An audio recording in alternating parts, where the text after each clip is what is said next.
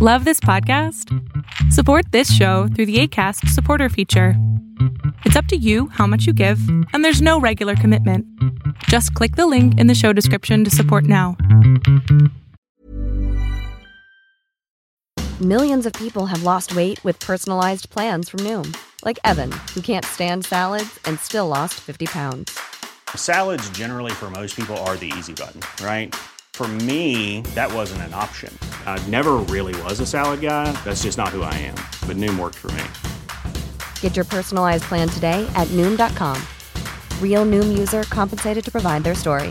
In 4 weeks, the typical Noom user can expect to lose 1 to 2 pounds per week. Individual results may vary. There's never been a faster or easier way to start your weight loss journey than with PlushCare. PlushCare accepts most insurance plans and gives you online access to board-certified physicians who can prescribe FDA-approved weight loss medications like Wegovy and Zepbound for those who qualify. Take charge of your health and speak with a board-certified physician about a weight loss plan that's right for you. Get started today at plushcare.com/weight-loss. That's plushcare.com/weight-loss. plushcare.com/weight-loss.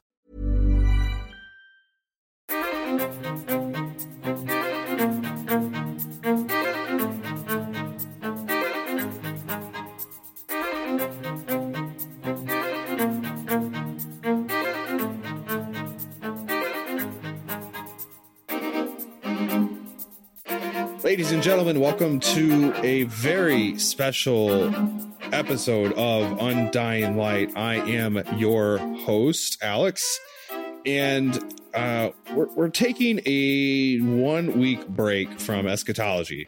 And in this 1 week break, we will be actually taking a look at the state of theology. And I have a couple of guests to join me tonight. One of them is from literally the other side of the world. His name is Nephew. Nephew, do you care to introduce yourself? Yeah. Hello, this is Nephew. It is 4 a.m. where I'm at. And December 30th, right? Yeah, December 30th, 2020. 2023.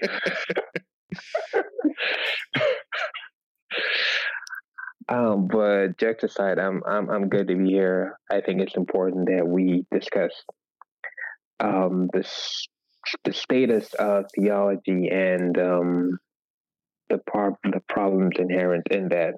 I think it's duty that every Christian should take it upon themselves to discuss this. So I'm glad to be here. Well, I'm glad that you woke up at 4 a.m. to join us. Because it's only 9:55 where I'm at, so I'm going to go to bed shortly. And Please don't rub it in. I hope you can go back to bed too. But to the other side of the equation, we have another guest to make a small panel tonight. His name is Chris, and he comes out of California, the state that is on fire. Chris, introduce yourself. Yeah. A little less on fire now from what I understand, but my name's Chris. You can find me on Instagram at Ezra Reads the Law. One of the Undying Light listeners, been listening since last summer and happy to be here. Well, I am happy to have you both join me. Chris, you actually have already been on an episode. Yes. Back in June, wasn't it? It was June. Yes, we did the State of Theology discussion for the 2018 report, which I think was the most recent one at the time. Yep. And we had another gentleman, Matthew, who was in Alaska at the time. He's in Florida now, and he wasn't able to join us tonight. We had a prior discussion, yes. Yeah, Matthew's buried deep in seminary work right now. He's going to school to become a pastor, which is fantastic. And he's really focusing hard. He's done some good stuff on Instagram, but he's kind of really put that in the back burner, which I am very impressed with. I myself am in full-time ministry and work, and I still plow through because I have found this passion, Nephew, as you were saying, about just ensuring people have a right understanding of who Christ is and who God is. And I think that has such an implication on how we live our lives. And it goes so much further than just simply calling ourselves Christian. It goes so much further than just saying, I believe in Jesus, or I believe in God, or I go to church on Sundays, but I legitimately am, full-fledged Christian. I believe in Christ and his full deity. I believe in the entire redemptive plan of the Bible. There's theological consequences for us to fully understand and comprehend what Scripture teaches us. And so the reason I bring these two gentlemen on tonight is to discuss the 2020 Legionnaires State of Theology report. And so you can find the 18 version. Earlier in June, it was under an Undying Light bonus episode. This is actually going to be just a regular released Friday episode, because we're going to take a break from our eschatology series as we discuss this topic. And I know for both of these gentlemen, we talk about this all the time in our patron group on Instagram, because both of these gentlemen have helped fund this ministry. And so we have these discussions all the time on just not just the deity of Christ, but, in general, what's going on in the church.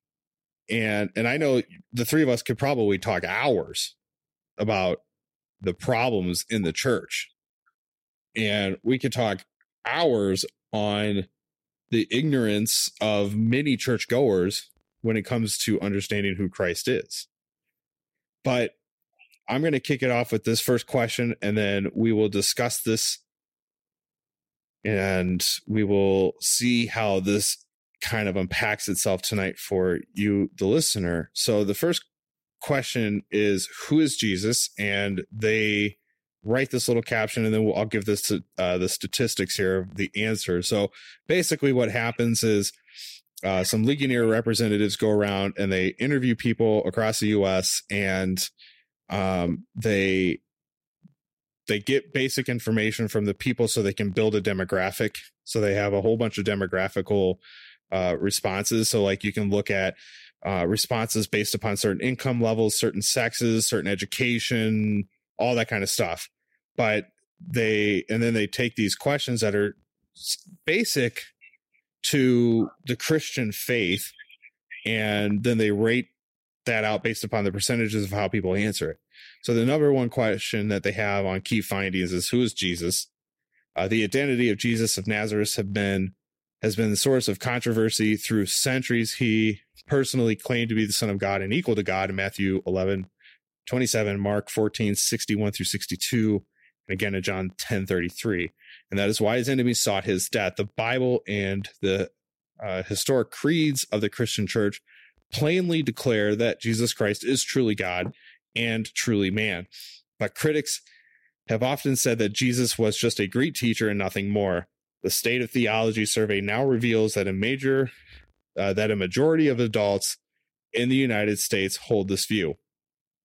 However, if Jesus' claims to be God is false, then he was either delusional or deceptive, and he could not have been a great teacher. So this is actually the seventh question that are asked. Jesus was a great teacher, but he was not God. That's the question. 52% of adults agree and 36% disagree. Gentlemen, what are your thoughts? Can I get those statistics again, please? 52% agree that Jesus was just a great teacher, but was not God, and 36% would disagree that he was a great teacher, but not God. Wow. I'm going to read something, right? I got this information from Core Christianity, the website, mm-hmm. and they have a blog on this. I'm just going to read just an excerpt from that. Okay. I quote, "Many evangelical Christians are confused or inconsistent as well. A 2018 survey by Ligonier Ministries found that nearly 95% of self-described evangelical Christians affirm the Trinity, but simultaneously about 80% believe that Jesus Christ is the first and greatest being created by God." How can you believe in the Trinity, right? In one sense, and then reject the fact that Jesus Christ is God? Yeah, This is 2018. This is not 1916. This is 2018. In the space of 2 years, nothing really has changed. So my question is, right, what are these people being taught in their local churches? well, I can tell you that they're not being taught about Christ. And it's evident by not just this report and many others out there. It's not just evident by those on Instagram and the conversations and interactions we have. People are not being taught about Christ in church. They're going to church and hearing motivation speeches. Yep. They're hearing about scripture, but they're hearing 10 ways to make your life better. Yep. They're hearing how to get out of debt, how to, be a better person. It's troubling. It is.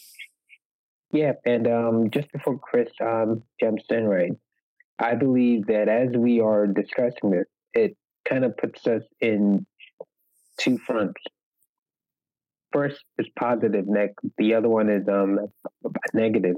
Negative in the sense that it is annoying that we have to constantly defend the deity of Christ when everything that he has done proves that he is God.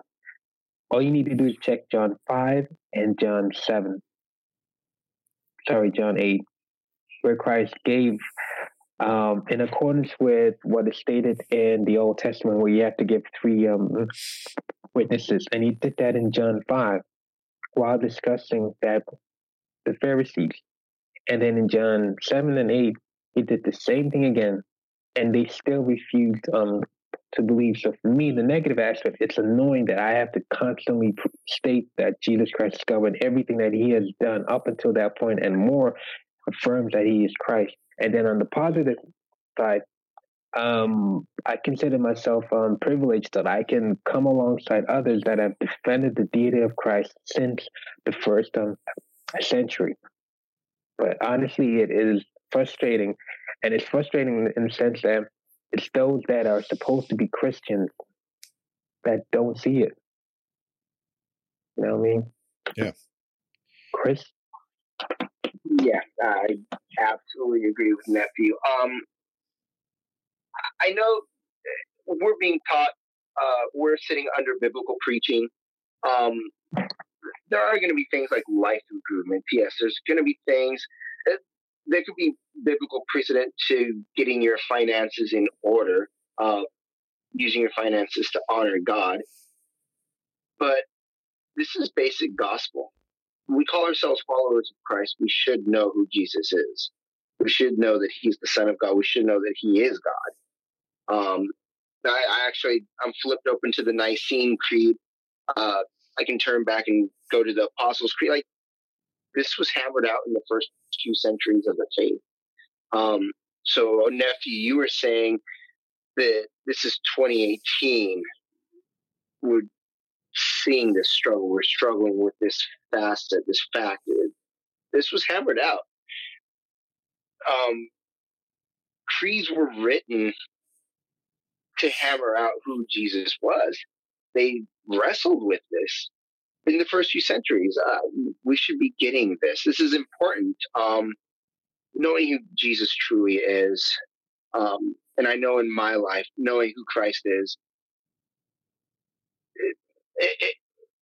it humbles me. It humbles me before God, knowing my place in submission to Him. I absolutely agree with everything you said, Nephew. So obviously we know there's issues, and it shows right off the bat that churches just aren't teaching about Christ. They're not teaching a biblical context. They're not showing us and enlightening us around who Christ is, fully God, fully man. And that is a big issue as we get into some of these other questions, because really this first question is kind of the precursor to the rest of these. Now, you can easily go on to stateoftheology.com and look at these yourself. You can go to Data Explorer and you can hammer out and drill down to absolute great levels. I mean, they put a lot of work into these reports, and you can get a lot of data out of this, but we're just looking at this from the key findings, because these are the things that have a major impact, not only on the church, but on the congregation. I mean, these are people who profess to be Christian, who claim that they are going to go to heaven, and most of the time they can't even tell you how they're going to get there. They're wrapped up in themselves. Well, I'm a good person, I can get there. And I can't tell you how many times I hear that. And I know you guys have experienced that too. And it's frustrating, like Nephew and you both, Chris, said that, these people have been fighting this. Christians have been fighting this since the ascension of Christ on his deity. The creeds were written, not even a few short centuries later at the first few church councils. These things have been in the church body for hundreds of years.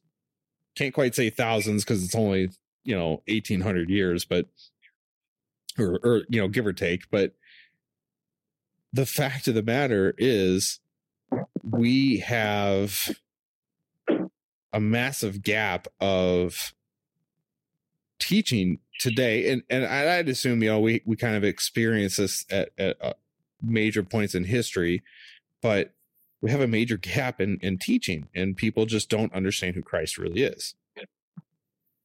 So it's become so man-centered that where the focus should be on his glory, now we're getting the self-help, or rather the motivational teaching type thing. I couldn't think of the term, sorry. It's taking that focus off of God, off of Jesus. It's putting the focus on us. As I said earlier, following God, being obedient to the Lord, being obedient to God's word is going to improve your life.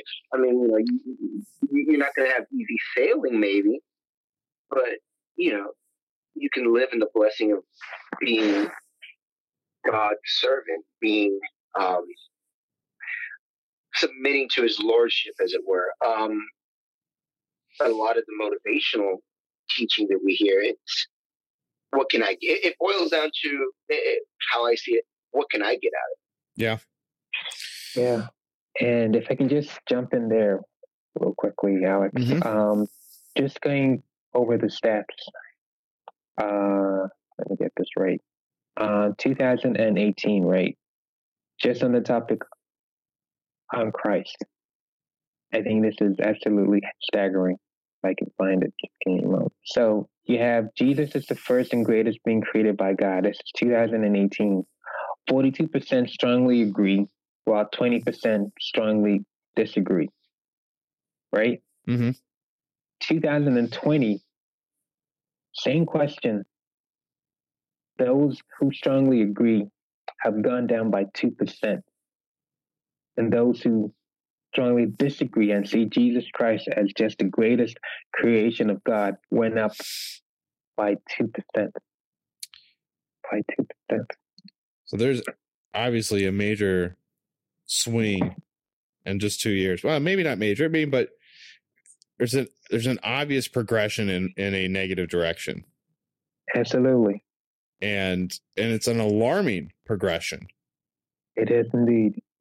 If the numbers were flat, it might not be so bad. But the fact that we are showing decline year over year, because you could probably even go back to 2016 and see these numbers as they have declined over time. And let's see here. Oh, so they just do UK. So they actually measure UK and the US. So the UK was done in 2018. They haven't updated yet for 2020. I could tell you when we recorded, Chris, I think we even looked at this together. We looked at the UK stuff, and it was way worse. It was a lot more alarming. Yeah, I remember that. Yeah. It was shocking how bad that was. So historically, evangelicals have affirmed the authority of the Bible and salvation by Jesus Christ. The Bible testifies often to the deity of Christ. He is God incarnate and the Word made flesh. You see that John 1:1, 8:58, Romans 9:5, Hebrews 1:1-4. It may be unsurprising that a majority of the U.S. population rejects the deity of Christ, but now almost a third of evangelicals agree that he was merely a great teacher. So the first question that we looked at is targeted just at U.S. adults. This next one is evangelical. 26% agree that Jesus was just a good teacher, but was not God. And 66 disagree that he was a great teacher, but not was God. So that's good to know that a majority of evangelicals disagree with this statement. But what's sad is nearly 1/3 of them agree. And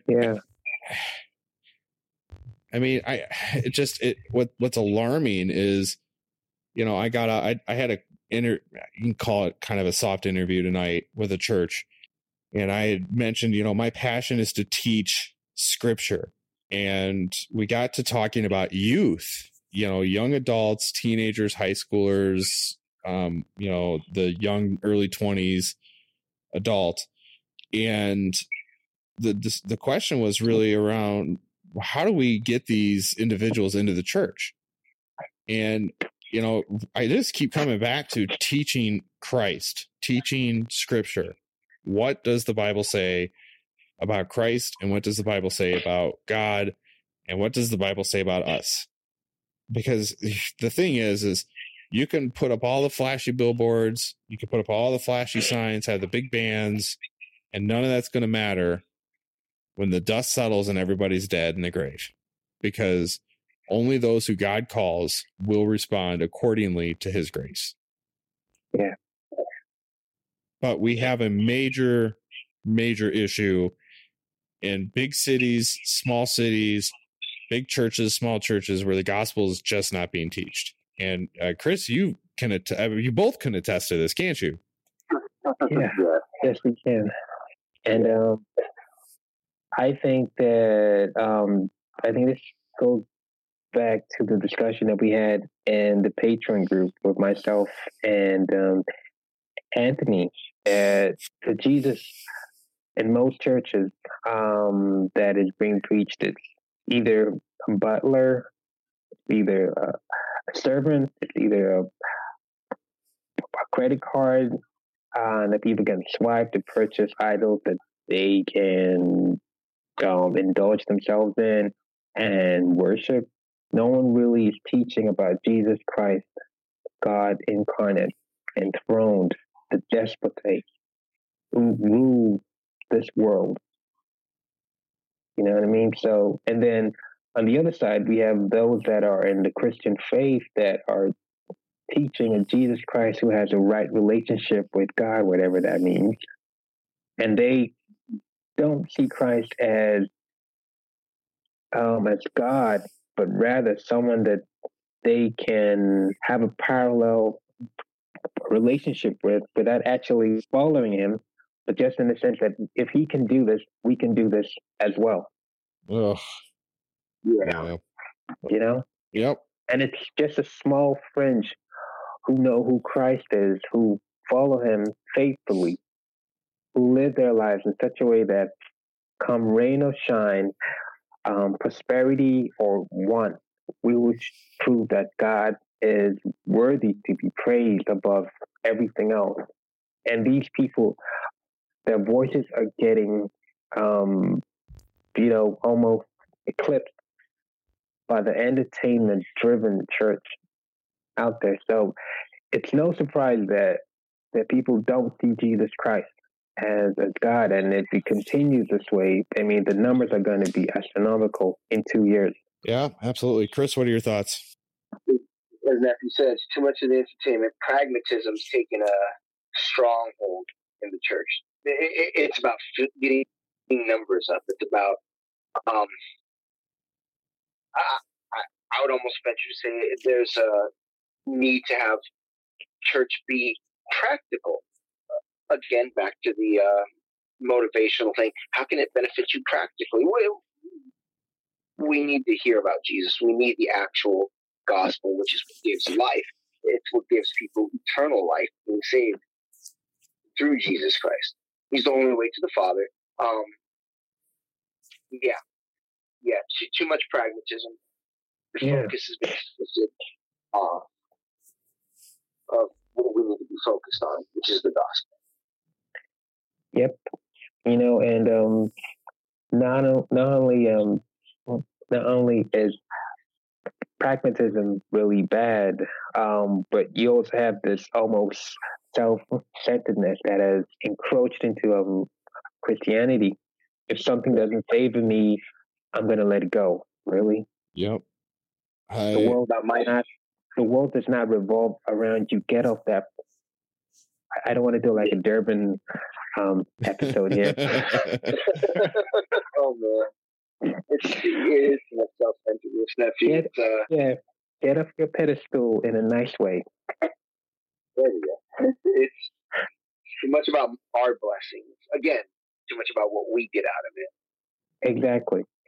Like, we get eternal life and we get to spend eternity with God. Like, that should be the prize. That should be the greatest blessing we could ever desire. Exactly, yeah.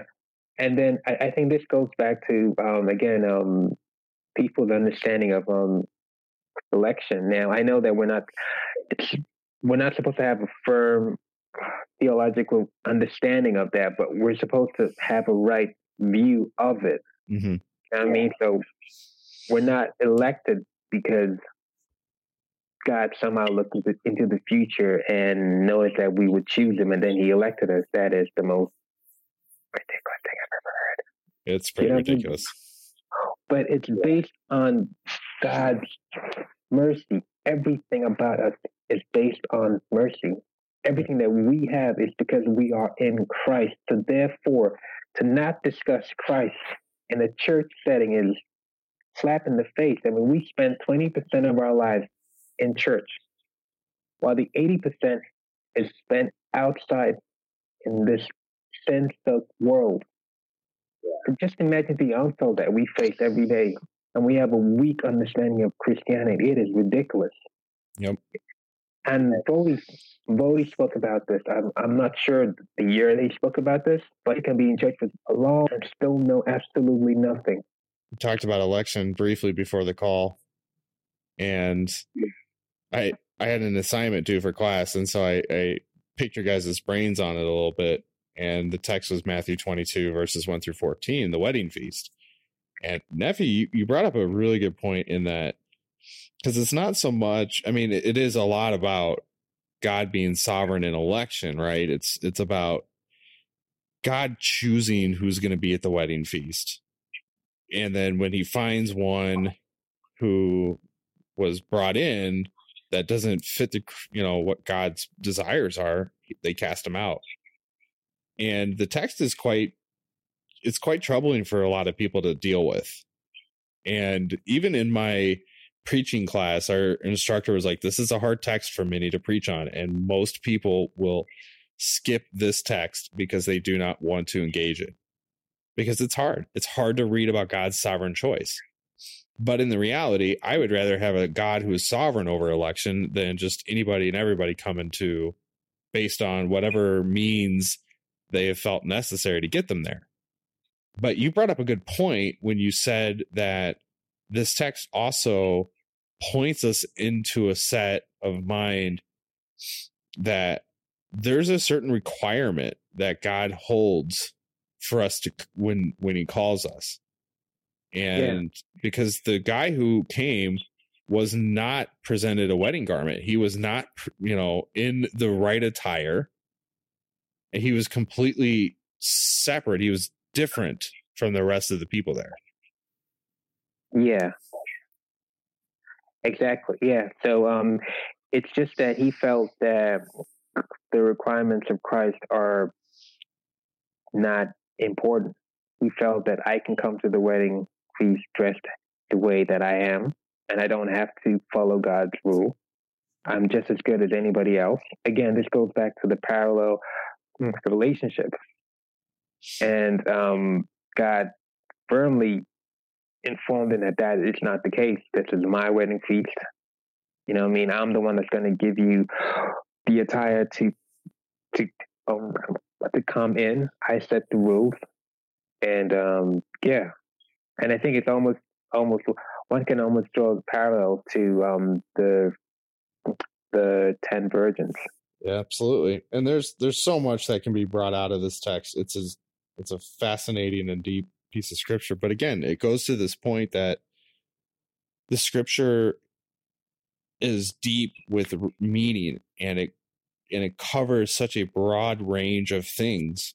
And this is what isn't being taught in churches. And so this is what people are ignorant on it.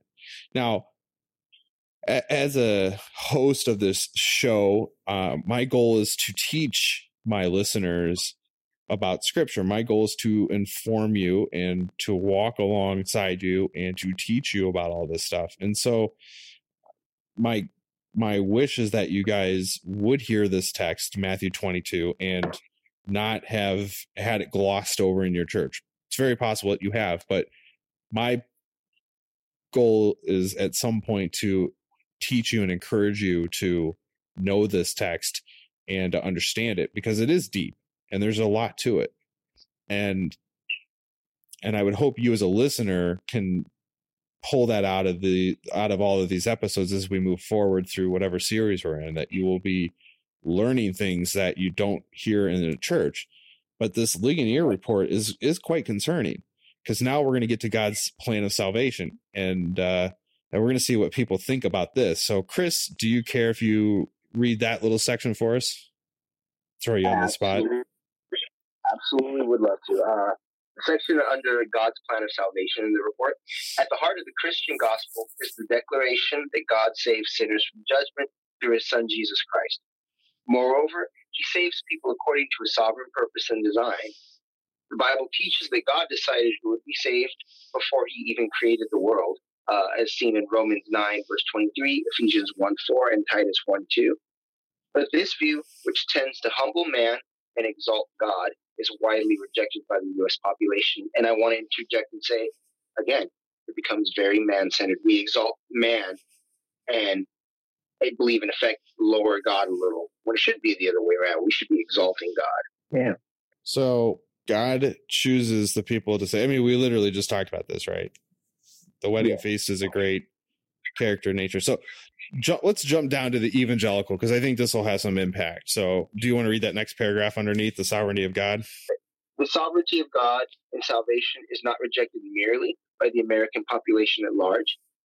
Only a minority of U.S. evangelicals agree with this biblical doctrine, showing that the influence of Arminian theology remains strong in American evangelical churches. One negative consequence is the undermining of Christian assurance of salvation. And so what we're getting here is out of just regular U.S. adults, 26% of people would agree that God chooses people to save before he created the world. Half of the people disagree with that, which isn't shocking, because most people, like you said, are man-centered. But what's really troubling is that only 38% of evangelicals would agree. I mean, election is littered throughout Scripture. I mean, it's a doctrine that just doesn't go away because you don't like it. It's just there. And nephew, I want to say, Alex and I have been, like we said, we've been chatting a little before we got you on the line. And what was I saying, Alex? I wish I was taking some better notes. Sometimes I be reading through passages of scripture, not looking for it. It just comes out and taps you on the nose. It's just there. Yeah, littered throughout the Bible.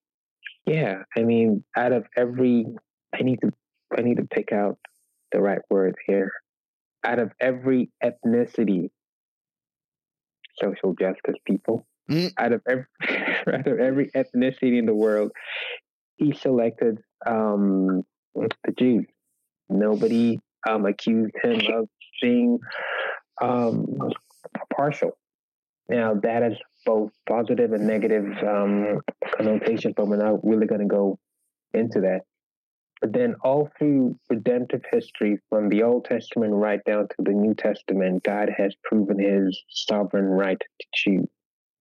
And I think the thing that most people fail to understand is that those whom Christ will not choose will prove to themselves, to the world, perfectly clear why they were not chosen by God. And those who are chosen by God will prove it by their absolute humbleness and reverence for Christ above everything else in this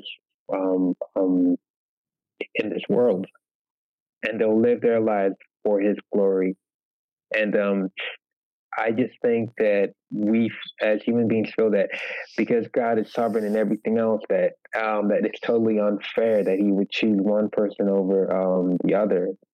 But the fact that He has created one way, He selected one way, not myriads of ways. He did not send Christ to die every century, but once, speaks of His absolute sovereign, and this is His world that we're living in. That's absolutely true. Chris, what are your thoughts? I agree, and I got a little distracted because I'm looking at something that I think really ties in with this very well. If you don't mind if I read it, it's one of the statements out of the London Baptist Confession of Faith, the 1689. Yeah. And it's section 3 of God's decree, number 7, paragraph 7 rather. The doctrine of this high mystery of predestination is to be handled with special prudence and care, that men attending the will of God revealed in His word and yielding obedience thereunto, may from the certainty of their effectual vocation be assured of their eternal election. There's that assurance we can get out of this. Shall this doctrine afford matter of praise, reverence, and admiration of God, and of humility, diligence, and abundant consolation to all that sincerely obey the gospel. I mean, I think it nails it right there. I don't know what else you could really say with it. So, we're going to jump down a couple of questions here because there's tons and tons of stuff that they cover in this report. I mean, I'm pretty sure there's something like, let's see, 35 total questions that they cover, and then they target against, American adults and then evangelicals. So really, there's 70 different things we can look at.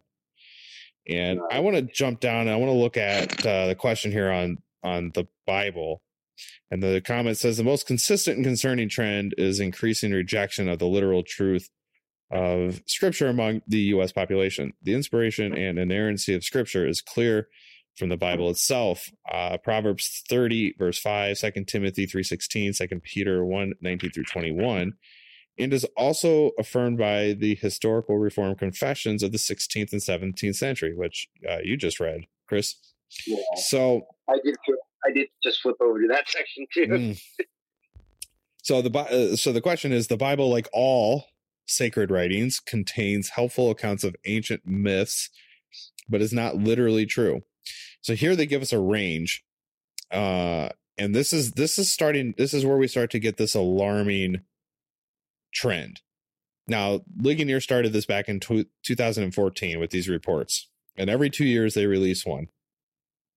In 2014, 41% of adults agreed that the Bible is not true, but helpful accounts of ancient myths. In 2016, that was a 44% agree. In 2018, it was 47, and in 2020, it's 48. So in six years, it has gone up 7%. And we have decreased in American adults from 32% disagree down to 26%. So they've lost 6%. So we started to see this kind of a shift from people who believe that the Bible is true to believing the Bible is false. So what are you guys' thoughts on this particular statistic? Because this one has major ramifications, just like the deity of Christ. It breaks my heart. I mean, it's a heartbreaking thing. We have the words of life, like the words breathed out by a living and holy God right here. Like, and in our country, we're spoiled because we can have it in like how many different translations, how many different formats. Oh, and countless. I mean, there's and any nice leather you can think of, from like goat skin to ostrich. Like, you need it in any format you want. It's ridiculous. We're spoiled. Whereas, you know, other parts of the world, there's people that'll die for this word. We recently celebrated the anniversary of the martyring, yeah, the death of Wycliffe, who he was killed for the crime of translating the Holy Scriptures into English. And that was I mentioned Tyndale. Yeah, William Tyndale there. Tyndale? Did I say Wycliffe? Yeah. I thought it was Wycliffe. Tyndale. They were killed for translating the Bible into English and making it more available to get it out of the grasp of the official church and put it into the hands of the common man. Yeah. I shared that on my story, and I have a friend, God bless her, a wonderful person, who had commented, "Wow, just for our convenience," but we talked about it. It was like, it wasn't just for the sake of making it more convenient. It was putting it into the hands of the common man, the common woman, that they could read God's word for themselves. It was such an important and vital thing. And it could really still be, but it's starting, like the report shows, it is starting to be looked at as, I think one friend I had about a decade ago had said, I mean, it's not like we got it out of, how did they put it? It's not like God sent it to us via facsimile. And Yeah. it's like, that was like 2011, 2012, they said that. So we just see the trend growing. Yeah. I just think it is, if we have a low view of Christ, and if we see Christ as just a created being, then it's only right that we would, a large portion of the population who call themselves Christians will not view the scripture as holy writing of God, which I think is kind of ironic. This goes back to the whole issue that that there's a large portion that believe in the Trinity, but don't believe Jesus Christ is God. And if they believe that Jesus Christ is created by God, but yet they don't hold to the fact that the Bible is God-breathed, I mean, something's wrong there. Yeah, I mean, we really run into major issues, especially within the church body, if we don't hold to Scripture being the inerrant Word of God, and then we run into major issues if we don't hold to Scripture, or if we don't hold to Christ being God, if we don't hold to the Trinity, if we don't hold to, all of these essential doctrines, these essential core truths of the Christian faith. If we don't, then what are we doing? We're no better and any more inconsistent than any of these other major religions in the world that have, countless gods with all of these different sacred writings. And we just fall in line with that, because really, if we don't have consistency within the Christian community, then what are we doing here? So let's bump down here because we're at our 45-minute mark, but we'll keep plowing through because I think we've got some good conversation going here. This is a good one. This one seems to be a hot topic lately. The Holy Spirit gives these are evangelical findings now. So the Holy Spirit gives a spiritual new birth or new life before a person has faith in Christ. This has been on the decrease and agreed since 2016. It was 62% then, 57% now. And people are starting to disagree with this up to now 35% of evangelicals will disagree with this statement. So now we're getting people who don't believe the Holy Spirit gives new spiritual life before a person has faith in Christ. So regeneration does not precede faith. And I think that is an alarming statistic again. All of these really are. I mean, when we start to really boil it down, right? Yeah. Again, this goes down to poor understanding of scripture, which then flows into how certain pulpits talk about God and the plan of salvation. I mean, there's some churches where the ongoing process of sanctification isn't discussed as much. I mean, they will throw it in there, but it's more or less like an afterthought. And this is the reason why. And I just think that is sad to see, because I believe that what the scripture states that God regenerates an individual before faith. Right. I mean, that only just logically makes sense.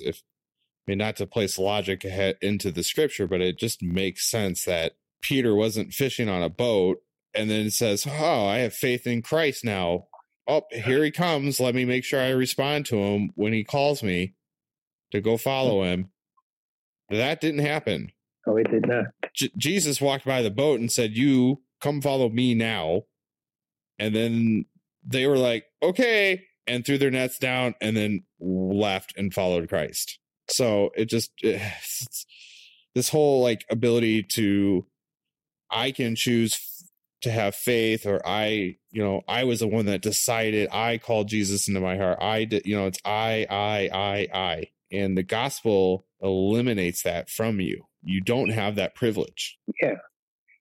Yeah. I mean, the only thing that we did was recognize our absolute poverty of any spiritual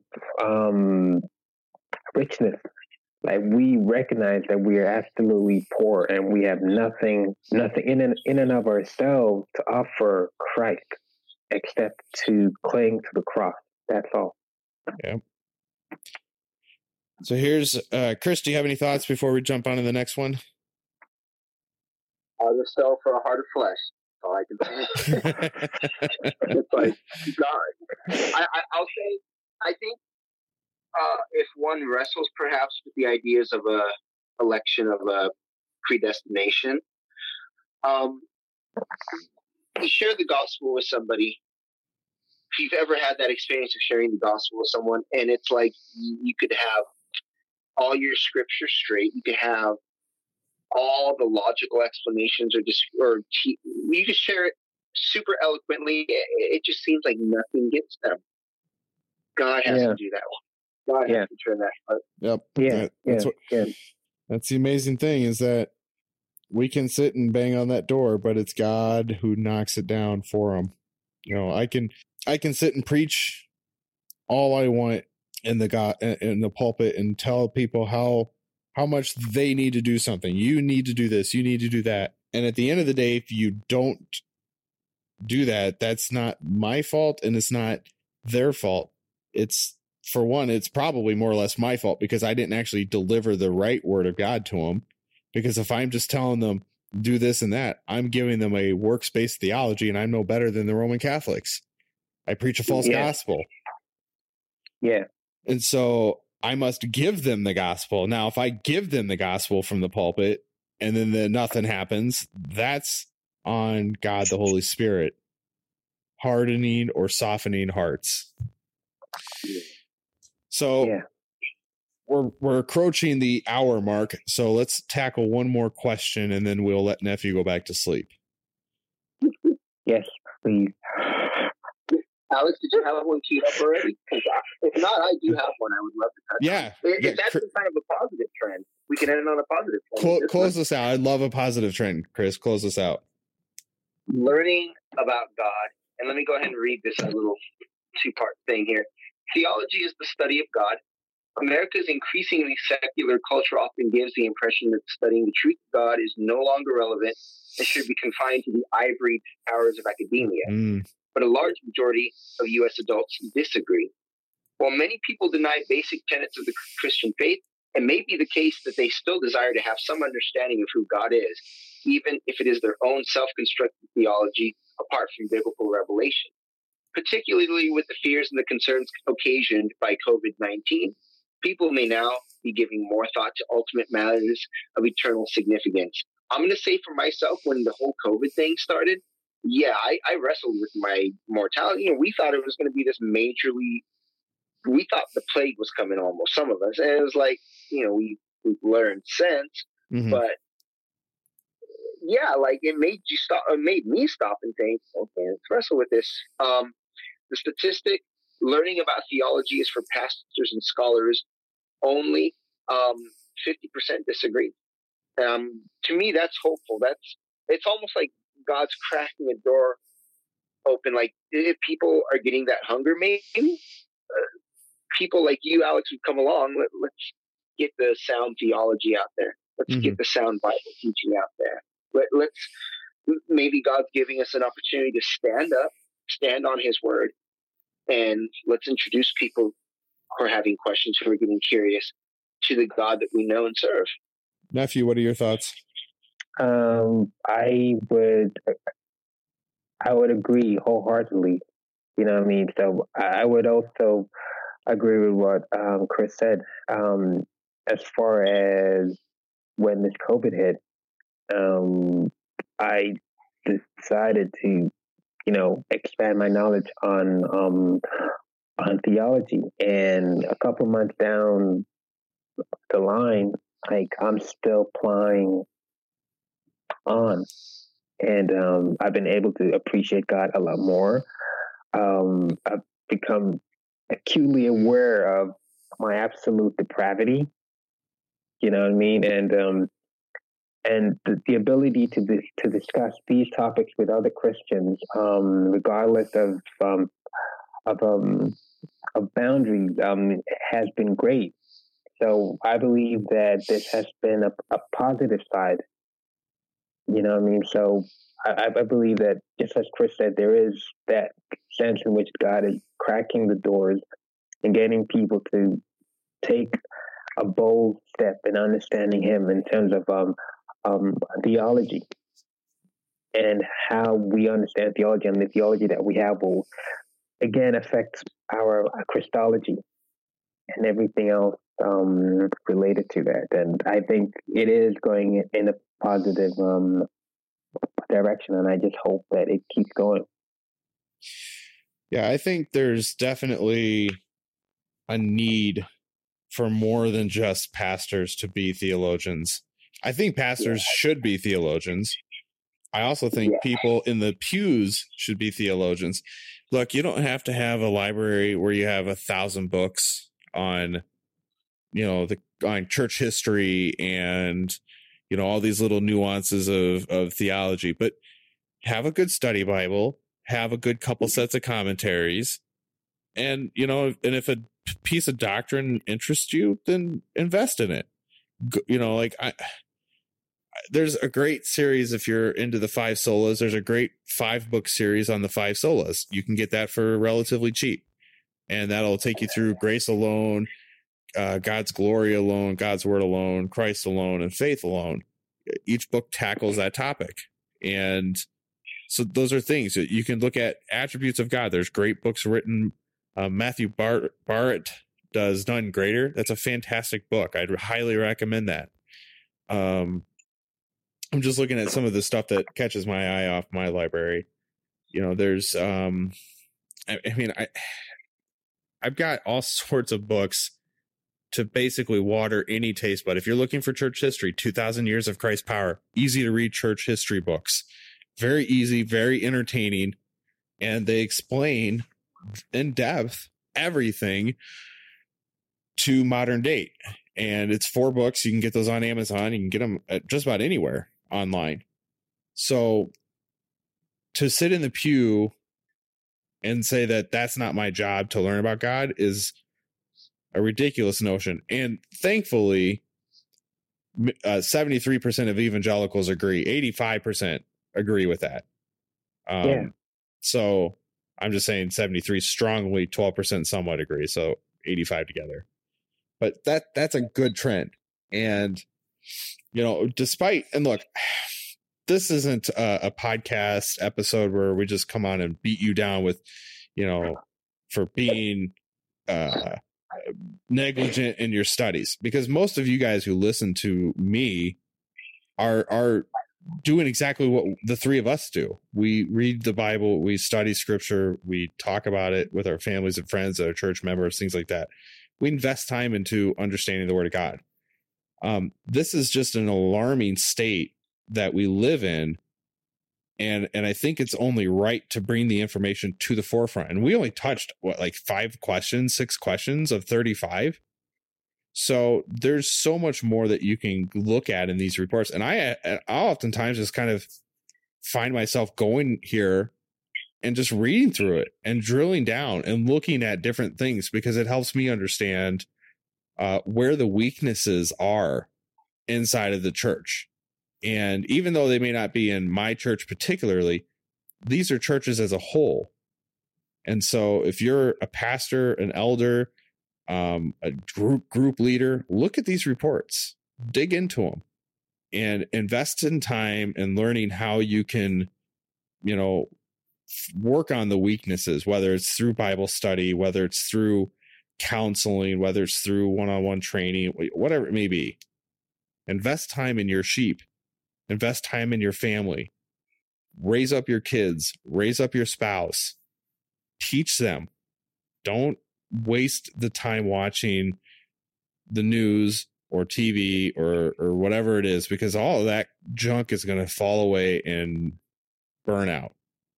Invest time in knowing who God is, and you won't be disappointed. The word of the Lord remains forever. So, gentlemen, nephew's like 5 a.m. now, so let's give some last thoughts, and then we'll close her out. So, nephew, last thoughts. I just want to say that I'm hoping that in 2 years' time, the stats on the deity of Christ will be more on affirming him as who he truly is. And that starts with us. That starts with you. That starts with every person out there who's truly saved, who lives for Christ and is able to articulate the truth of his deity to others. And this goes out to pastors who spend majority of their time talking about how to better ourselves apart from the scriptures, for them to take a step back and preach the gospel, so that in 2 years' time, when we come back and we discuss this, that we can affirm with great joy that our fellow brothers and sisters affirm that Christ is Lord, that we're not in the same position going through the stats and shaking our heads, you know? Yeah, absolutely. Absolutely. Beautiful last thoughts. Chris, what are your thoughts? My last thoughts, I just want to give an encouragement and jump off of what was mentioned in this last question or this last item that we covered. Don't let the knowledge of God, for anyone listening, don't let the knowledge of God be confined to a proverbial ivory tower of academia. Don't be intimidated or think that this is just head knowledge we're talking about, but really truly learn who God is, learn who Jesus is. Learn his word, dive into and immerse yourself in the word. Work through the passages you don't understand, pray through the passages you don't understand, get a solid, trustworthy study Bible, ESV study Bible, Ligoniers, Reformation study Bible, the MacArthur. Get a good, solid study Bible. Really learn and know God. I've spent most of my walk being rather prideful in recent years. Learn who we really are according to the Word of God, to know and learn how much we need Jesus. Because I need Jesus. And he really is the only hope that I or any of us have. it is an absolutely invaluable treasure to learn about our God. Amen. Yeah. Amen. So, gentlemen, thank you again for joining me on this episode. It feels like we literally just started recording. It really does. I don't know how an hour has passed. I think we covered some good ground. I think we had some good enlightenment on this, and cause of concerns, and then some lights of hope sprinkled in here. Yeah. And I'm always optimistic, right? Because God can do marvelous things. Absolutely. And but it's going to come down to just prayer, and it's going to come down to men willing to step into the gap and do the work. And he's called some to ministry, he's called some to teaching, he's called some to just to be a voice and an encouragement to fellow friends and family members. I mean, whatever it is that he has called you to, don't neglect that call. Don't forsake it, because I'll tell you, it'll be a blessing when you finally pick it up and run with it. And if God's really calling you there, you're not going to have a choice, because he's going to drag you there. I'm just telling you this straight up. I didn't think I'd ever become a preacher, and here I am running a podcast, going to seminary, and preaching in churches. So he'll do what he wants to do. Yeah, he will. So He will. thank you, gentlemen, for joining me. I enjoyed this. Yeah, you're most welcome. I thank you guys for all that you do for me, and this has been a fantastic episode, and I hope it is edifying to the listeners. And ladies and gentlemen, we will be back next week as we continue plowing through the Old Testament in our eschatology series. So until then, God bless. We'll see you later. Good night. Good night, everyone.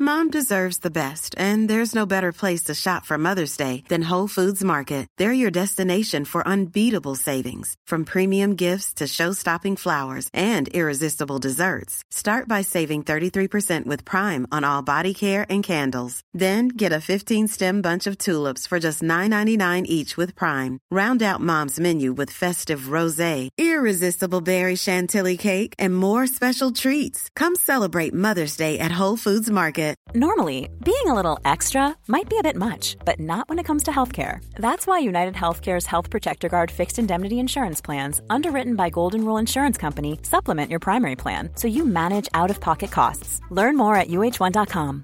When you make decisions for your company, you look for the no-brainers. And if you have a lot of mailing to do, Stamps.com is the ultimate no-brainer. It streamlines your processes to make your business more efficient, which makes you less busy. Mail checks, invoices, legal documents, and everything you need to keep your business running with Stamps.com. Seamlessly connect with every major marketplace and shopping cart. Schedule package pickups and see your cheapest and fastest shipping options from different carriers, with rates up to 89% off USPS and UPS rates. And with the Stamps.com mobile app, you can take care of mailing and shipping wherever you are. Make the same no-brainer decision as over 1 million other businesses with Stamps.com. Sign up with code PROGRAM for a 4-week trial, plus free postage and a free digital scale. No long-term commitments or contracts. That's Stamps.com. Code PROGRAM.